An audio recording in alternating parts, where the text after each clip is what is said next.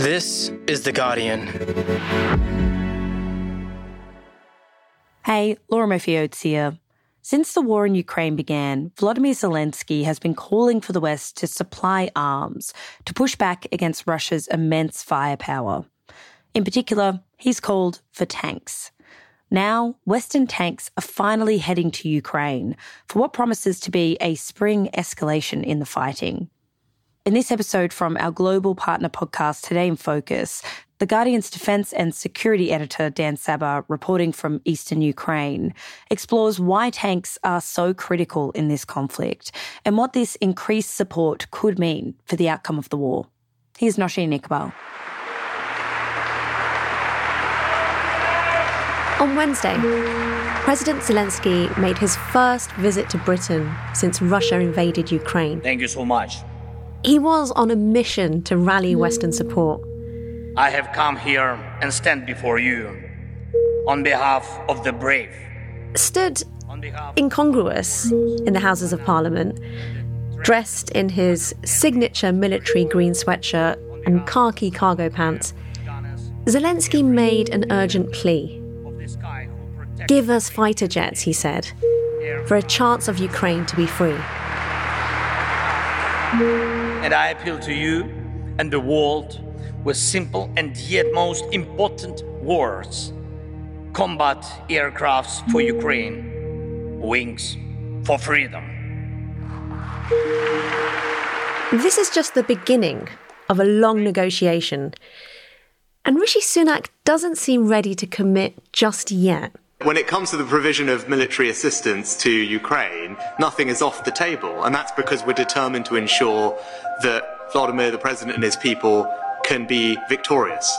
But in recent weeks, there has been one hard-won breakthrough: a commitment to supply modern Western tanks. The Ukrainian crews who arrived last week will be using Challenger 2 tanks to defend Ukraine's sovereign territory next month. And as spring approaches, the war in Ukraine is now set to enter a new phase. We've seen a period of relative stasis, which is beginning to give way to gradual Russian advances in the east, while the Ukrainians are holding fire largely because they're waiting for Western weaponry to arrive. For The Guardian's defence and security editor, Dan Sabbah, it feels like the calm before the coming storm. Driving through hours of farmland in ice and snow.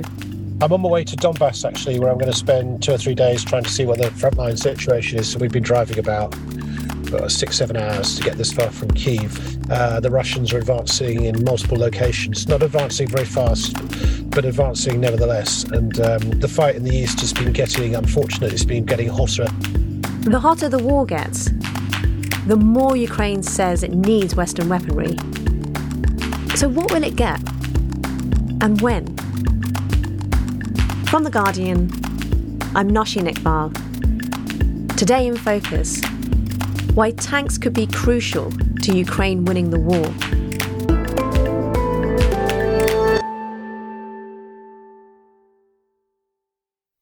So Dan, Ukraine has had this big commitment from the West on tanks, but can we go back to first principles, and can you just explain to me what exactly is a tank for? What does it do? Why is this old lumbering tech still being used in 2023? And how important is it for this war? The tank is the ultimate defended fighting weapon. It has thick armour, a large gun, and track wheels that are able to go anywhere. And ultimately, if you're trying to, in Ukraine's case, drive the Russians out from fortified positions, tanks are the thing that can keep going, because what happens when you do an offensive, you meet resistance. People start shooting back at you. And what tanks can do is kind of keep ploughing on and driving on and keep taking the fight to the enemy. And so you can start to go forward. There was a debate that tanks were obsolete, that future wars would be hybrid wars. They'd be fought online, they'd be fought deniably. The idea of sort of mass armies competing on the battlefield was gone for the past. Surely no one would be so crazy as to invade another country. Well, of course, that's precisely what happened when Russia invaded Ukraine. Now, Ukraine's problem has always been that it has historically relied on post-Soviet, indeed Soviet standard equipment and tanks and for its weapons of all kinds against a Russian armed forces which uses more of them and has to a much greater extent modernized them. So we've seen Ukraine say, look, to win this war, we need to get the most modern Western weapons we can. And it's begged and pleaded, frankly, since the war began for any number of types of weapons, most of which it's gradually obtained. But one of the things Ukraine really wanted were tanks. I'm truly grateful to all of you for the weapons you have provided, but we have to speed up. Air defense and artillery, armored vehicles and tanks, which we are negotiating about with you, and which actually will make the victory. Without tanks, it's much harder to prosecute an offensive. With them on land, at least, it becomes possible. And how have they been used so far? Do we know how many Russian tanks versus Ukrainian tanks this war started out with? So at the beginning of the war, Russia had, according to the IISS think tank, the people who count these things, 2,927 main battle tanks, T-72s, T-80s, T-90s. Now, Ukraine had about 858 on the same count. So it's outnumbered on the face of it by 3-1. But what you've also got to understand is Russia has lots of older tanks from the Cold War era in storage. And there are some estimates that Russia has as many as 10,000 once you start dusting those down. And that's what has been happening as this war has gone on. Wow. So outnumbered 3-1. And you can understand the sense of urgency that Ukraine feels here in calling on the West to supply tanks. But how has that gone for them? Well, it's been incredibly frustrating for Ukraine. Ukraine's been wanting tanks for months and months and has been stuck on the politics of one particular country, that country being Germany. Germany makes the most successful tank in Europe, the Leopard 2 tank. There are over sort of 2,000 around Europe with various different militaries. So Ukraine's long had its eye on it, arguing that if we could just have one type of tank, essentially in large numbers, then we'd have less of a problem with training, with spare parts, and that would make things a lot simpler.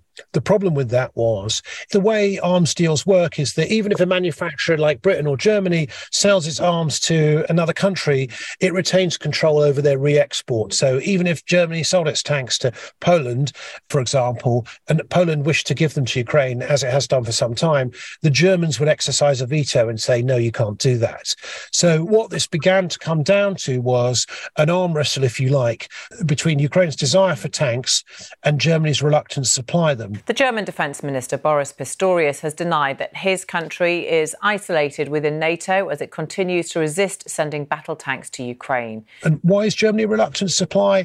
Well, the answer there, of course, is history. It's the long shadow of the Second World War.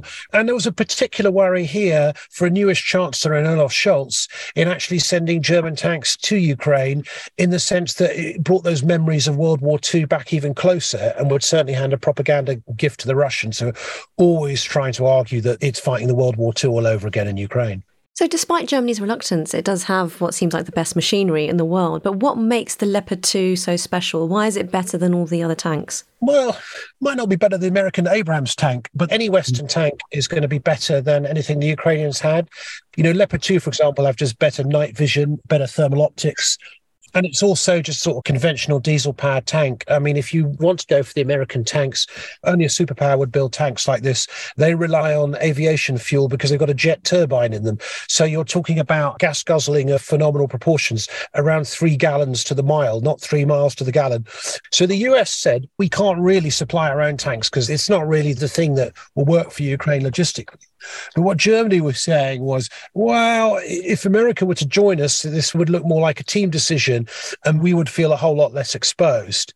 It was a drawn-out process, but in the end, Germany did relent. Ist es rasch 2 Panzerbataillone zusammen mit unseren Verbündeten bereitzustellen? And the big concession it extracted was the Americans did offer 31 of their own Abrams tanks as well. And Britain's chipped in with 14, a squadron of Challenger 2 tanks. Today I can announce the most significant package of combat power to date to accelerate Ukrainian success. And was actually the first to make an announcement that it would give tanks to Ukraine, and that was really to try and encourage the Germans. It has been reported that obviously Poland is very keen to donate some Leopard, as is Finland, who have expressed. All of this currently relies on the German government's decisions, not only whether the Germans will supply their own Leopards, but whether or not they'll give permissions for others. What the Ukrainians are saying is they're expecting to see 120 to 140 tanks appear in the first wave. I think when we see them in the country, that'll be the moment we're sure we've got those kind of numbers. So on Monday, the first Leopard tank pledged to Ukraine arrived in Poland from Canada, and there are many more promised. 4 combat-ready battle tanks from Canada make their way to war-battered Ukraine, the latest NATO country to provide this increased support. Dan, how quickly will the Ukrainians actually be able to put them into action? There's a point here about training. Seems to be a feeling that it takes somewhere between 2 and 3 months to train how to use these things effectively. The Ukrainians have sort of shown an ability to watch YouTube videos and learn how to use weapons. And I suspect they probably will learn in more like 2 months rather than 3. But there is just a sheer logistics challenge in getting the tanks in place. And of course, it's not just about the tanks themselves, their drivers. It's about those spare parts, training up those engineers, being able to have sort of centres where they can be repaired. So I think somewhere around the far side of Easter feels most likely at this stage of the game.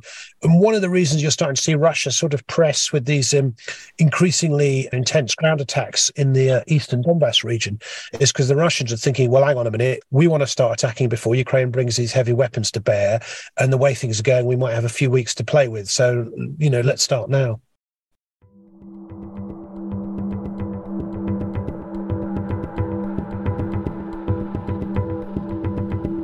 Daniel Boffey, you're The Guardian's chief reporter, and you recently wrote about how Ukrainian forces have acquired new tanks. Now, Dan Sabbah told us that there is a bit of a wait to get the much-needed tanks from Western allies onto the battlefield. So what are the Ukrainians doing in the meantime? Well, the Ukrainians have been very savvy. I mean, right from the start, the Russians have been leaving hardware all over the front line. When the attempt on Kyiv fell apart, they left a lot of hardware, and there was a very famous image of the Ukrainian farmer pulling a tank away from the front line with a tractor.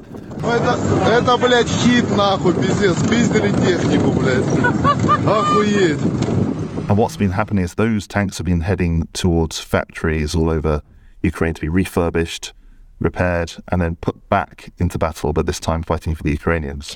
Well, can you give me a sense of the numbers? How many tanks have been reclaimed in this way? It's extremely difficult to tell, but Oryx, which is a Dutch open source website, they basically go through Telegram channels and social media channels and look for photographs of hardware that's been damaged, captured, destroyed, and they have about 500 tanks that they know for a fact have been captured by the Ukrainians, but that will be a tiny fraction. The Russians came with a huge number of tanks into battle. Not necessarily always the most modern tanks you can have, but they came in with a lot, and they've left an awful lot, particularly the Kharkiv counteroffensive. The Ukrainians just picked and chose all sorts of hardware, lethal machinery, tanks included. Dan, there's a twisted irony there, because it sounds like Russia could actually be the biggest donor of tanks to the Ukrainian forces because of the way that they're abandoning them. You visited one of the factories where these tanks are being refurbished. Can you tell me what that operation looks like close up? Yeah, well, we were keen to get into a facility that was turning these tanks Ukrainian. It was actually quite difficult to find anyone who would let us do it. The Ukrainian government is extremely tight on security, wouldn't let me anywhere near. But then I heard that a fantastic organisation called the Sergei Prytula Foundation, which is Sergei Prytula is a bit like a Vladimir Zelensky sort of figure. He was an entertainer, TV presenter, comedian, went into politics, and he's used that following to encourage crowdsourcing for all sorts of things. And he decided to put some money into a facility that could refurbish tanks.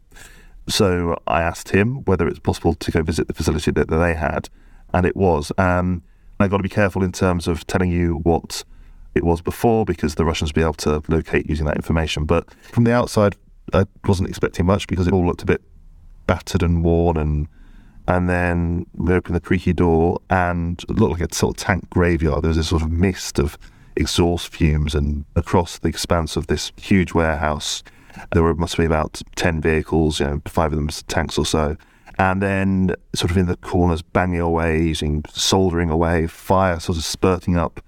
There were the engineers. All you could really make out from them were their eyes, because they were so grubby and dirty from the oil and the hard work and the toil of it all. The tanks were kind of like just sort of thrown around this room. And there's one which was just sort of in the corner, had a load of dead leaves on it, and it was just sort of flung in the corner, and they were going to get round to it. And in between the tanks and all the armoured vehicles were sort of cannibalised engines, piles of cylinders, and just it looked like chaos to me. But actually there was order, and there was some real genius going on in terms of changing how these tanks operate, modifying them, rescuing them from the rubbish tip, really. So Dan, how old do these tanks look, and what kind of condition are they in when they're recovered? The age range varies widely and really quite telling about the stresses on the Russian military machine, because we had the 2017 tank, not the most modern tank you can get in the Russian army, but pretty modern. But then we also had tanks which were 50 years old. I mean, came into service in 1970. I mean, it looked pretty good to me, but they said, no, this old beast is no good for war. And what they've done is they cut the turret off of the top of it, and we're going to sort of add armour to the top, and we're going to turn it into an extraction vehicle for when other tanks broke down on the front line. This big monster would be able to pull them out of the mud. Well, can you tell me about the engineers who are doing the work on these tanks? Who are they and where have they come from? There's between 30 and 50 people working in the facility at any one time, and quite a big age range, yeah. So you've got people in their 20s, you've got people in their 50s. About 70% of them are people who used to work in this facility before, which I apologise that I can't say what it was, but it would be fair to say it was civil engineering, and they're learning new skills, entirely new skills. This was not a military facility, so they are learning from the ground up what to do with a tank. But then the final third are people from the occupied territories who have fled and are now trying to put their skills into best use, and they know that what they're doing is going to help the soldiers who are trying to liberate the villages and the towns that they used to live in. So you got to speak to some of them on your tour of this facility. What kind of things did they tell you about the work, what it meant to them, and how difficult they found it? I thought it would be sort of just psychologically quite difficult to be around these machines that we sent out to kill them.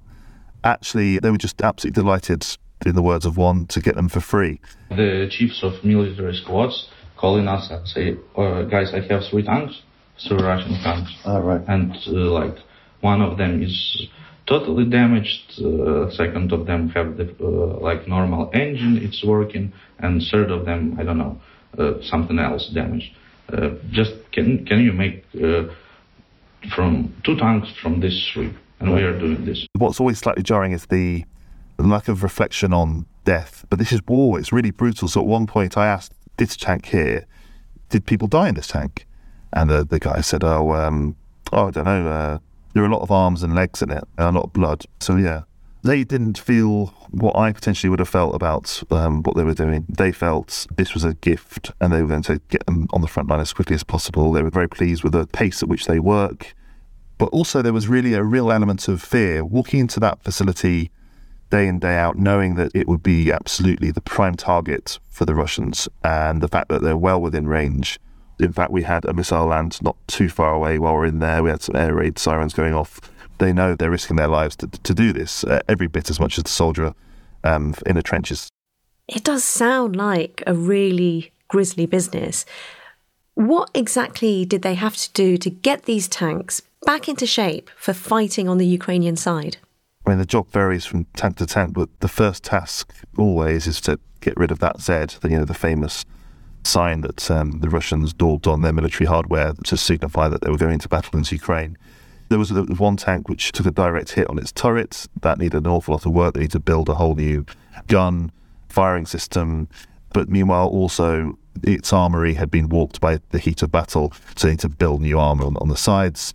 They would put on a camera for the back, so you see it out there. They were constantly modifying these, trying to improve them as well as just fixing them.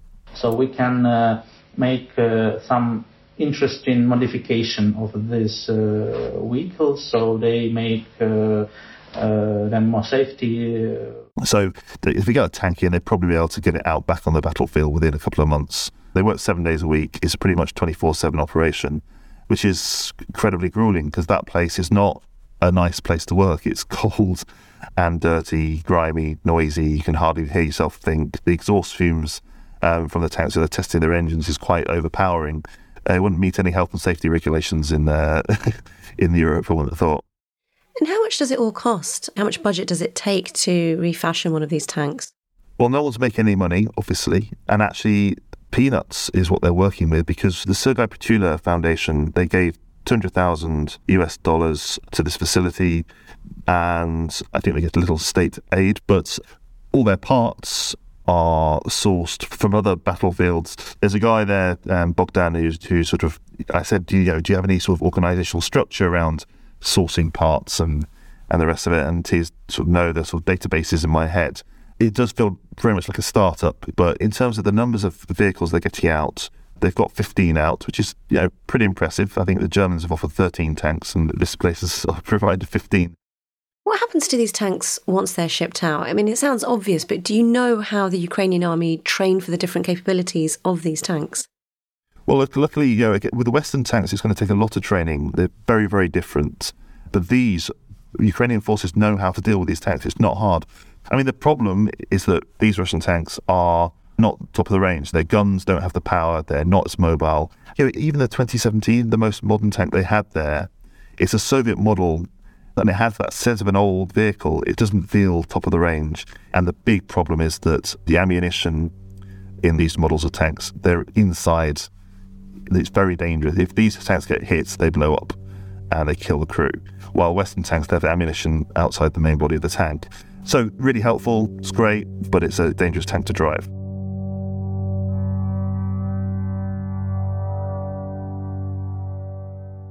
Well, Dan, as you've said, hundreds of tanks have been abandoned by the Russians on the battlefield. They're being reclaimed by the Ukrainians. At least 15 have gone out back into war. How much will all this have cost Russia? I mean, Russia came in with a huge number of tanks and armoured vehicles. They have lost an awful lot, and the very fact that they are using the older vehicles in some of the hotspots does indicate that they are perhaps running out. The thing is, though, they do have the capacity to rebuild. But like nowhere else in the world, really. They have the facilities to pump out these vehicles.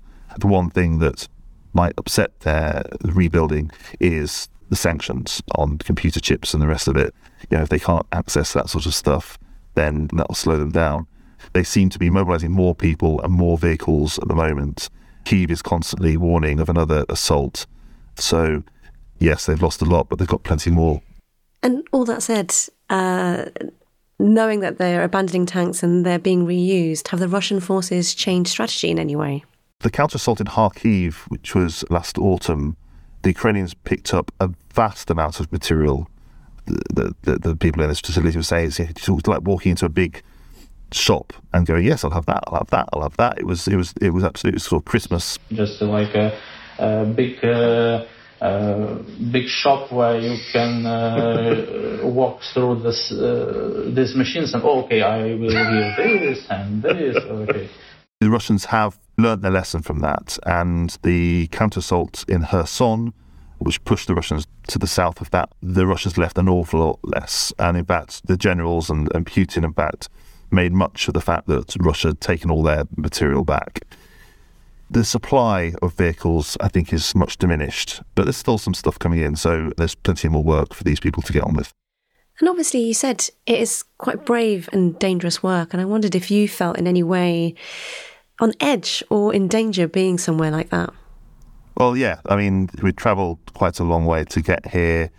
About half an hour before we arrived at the facility, we got an escort to the facility because it's a secret location. But yeah, we put on our flak jackets, put on our helmets, and my constant thought at these points is, what the hell am I doing? Why am I doing this? I definitely feel on edge, and I don't particularly enjoy it at all. But I think the reason why these people wanted to tell the world about what they're doing is they want to show the West that they really are working hard to build up their forces without Western aid. So therefore, every penny that the West spends on them, they couldn't do without it. They are squeezing what they can from what they have. And that's why they wanted to show this off. They want to say, look, this is what we're having to do. Give us more. Coming up, could Ukraine's new and old tanks change the direction of this war?